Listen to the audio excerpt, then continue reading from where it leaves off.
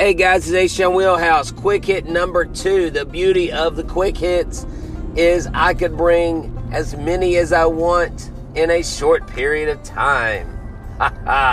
The power of the internet. Thank you, Anchor Podcast, for making this possible. All right, let's get into it. Madison Bumgarner to the Arizona Diamondbacks. 5 years, $85 million, $17 million a year. Now, how does someone like Madison Bumgarner with postseason experience and as a starter in a really, really big baseball town come away with not garnering a salary that is in the $20 or $30 million range? Well, I believe that Madison Bumgarner probably has not been performing like someone with the name of Cole or Strasburg at this point in their career. And so this is more of a reclamation project, getting a pitcher, kind of like the Diamondbacks did when they signed Zach Greinke after being with the Dodgers and that massive contract. Of course, they signed Greinke for a whole lot more than they're giving Bumgarner, but you cannot fault them.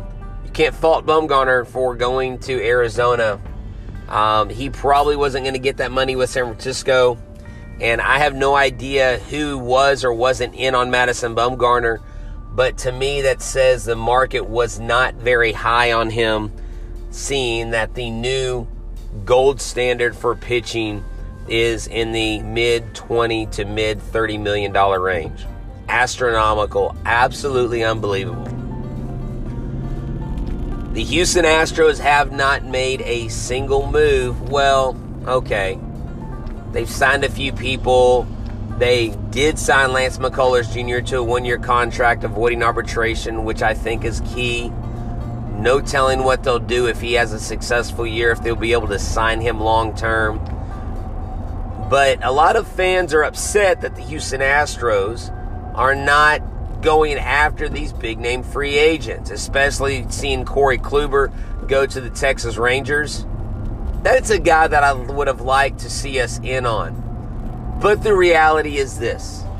We would have had to give up prospects to get him, and I think that's what their thinking was. The shocking part is that the Rangers gave up one of their only true major league, I wouldn't say ready prospect, but one of their top prospects, and next to nothing, Delano DeShields, who's got great tools, but he's not the guy that you're saying, hey, when we get a trade with Texas, we got to put this guy in the package. So basically, they pick up Kubler. They pick up Kluber in a trade next to nothing. Now, they're going to have to pay him, and that's probably what kept the Astros out of the running for Corey Kluber. The Astros this year at $228 million for, or actually, I've seen 230. So if they're at 230, they're over that cap threshold where you start getting taxed on every $1 million over the threshold. So, all right, no, I'm sorry, you get taxed 20%. So with that being said, the Astros don't have any room. Now what's interesting is in 2020, next year, they will have a payroll of $167 million as opposed to $230 million. That's a huge difference. That number may change if they sign George Springer this offseason. And that's what I want to talk about here. George Springer. Why do you want to sign him? Well, he is the heart and soul of your team. He is the gas to your engine. I know you've got Altuve. I get Bregman. You've got Verlander, who hopefully will sign another contract when his is over at a discounted rate and stay in Houston and all that stuff. But George Springer, I would say, is the best leadoff hitter in baseball, in all of baseball. He has got one of the biggest hearts that I've ever seen of a human being on a baseball team. Not just on the field, but off the field. He has these intangibles. George Springer is probably going to garner a pretty healthy price tag. but they can afford to pay him and hopefully get him paid where his salary maybe starts next year that they agree with him. And I think they might do a spring training type signing like they did with Bregman, like they did with Altuve. But you can't let Springer go. If you let Springer go, he will more than likely end up in Boston. He is from Connecticut, grew up a Red Sox fan, and I just don't know if I can handle too many former Astros getting to, quote-unquote, play with their dream team growing up. Garrett Cole, good for him. Saw the picture the New York Post did. When he was 11, and he's like, been a Yankee, always a Yankee, something like that. I don't even know if that was his sign, but if that in fact was young Garrett Cole, hey, some things are just meant to be. And you hate that you're on the wrong side of history with that. So the Astros have some decisions to make with George Springer.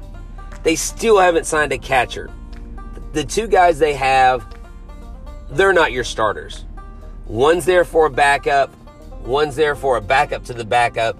Or Garneau, I know he signed a one-year deal. He may not even be on the roster opening day. So who knows? I know that like Austin Hayes is out there who has got an abysmal record when it comes to plate appearances and batting average and OPS, and he's really, really not very good. But you don't need a power-hitting catcher. You don't need a bombastic all-star game-winning catcher to win a World Series. Austin Hayes is a great pitch framer. Jason Castro is still out there. A lot of Astros fans don't want him. Maldonado and Chirinos, neither one of them have made any commitments, have not signed a contract. The Rangers have talked to Chirinos. I know Yankees fans have talked about bringing on Maldonado. I haven't heard any significant talks with him. So who knows what's going on there? There's a lot of things going on, a lot of tight-lipped things going on, moves, non-moves in the major leagues. And the very last thing, this Houston Astros cheating scandal. More seems to come out each day. As more information comes out to me, I have more questions. So I feel like we're getting deeper and deeper into the woods, but we don't have a flashlight, we don't have a GPS, we don't have a compass. We're just kind of throwing spaghetti on the wall and seeing what sticks, is how I feel with the Major League Baseball treating this investigation. A lot of fans are worried about what the penalty is going to be. Somebody's going to get some kind of a ban. The Astros are not going to lose their 2017 title. They may lose draft picks and international money. You may see A.J. Hinch get a Sean Payton-style ban where he's out for a season. Carlos Beltran and Alex Cora may actually receive maybe half-season bans since they're in another city. But there's also some ridiculous suggestions. Now, I'm no professional former pro player. I don't have a clue as to the ins and the outs in the game as someone like Harold Reynolds, who was a great player, a great hitter in his time. But his suggestion that the Astros have Kyle Tucker, Yordan Alvarez, Miles Straw, all their young talent taken from them and put on different teams is probably one of the most ludicrous ideas I have ever heard. Again, I don't pretend to know as much about baseball as Harold Reynolds, but that just seems absurd. So there's my rundown for the day. I've pulled into work. I've got to go make sure this last week of school wraps up well for these kids. Y'all have a great day. This is what a quick hit will more than likely be like, about 5 to 10 minutes in length. So y'all have a good one. Thanks for joining H-Town Wheelhouse. I'm out.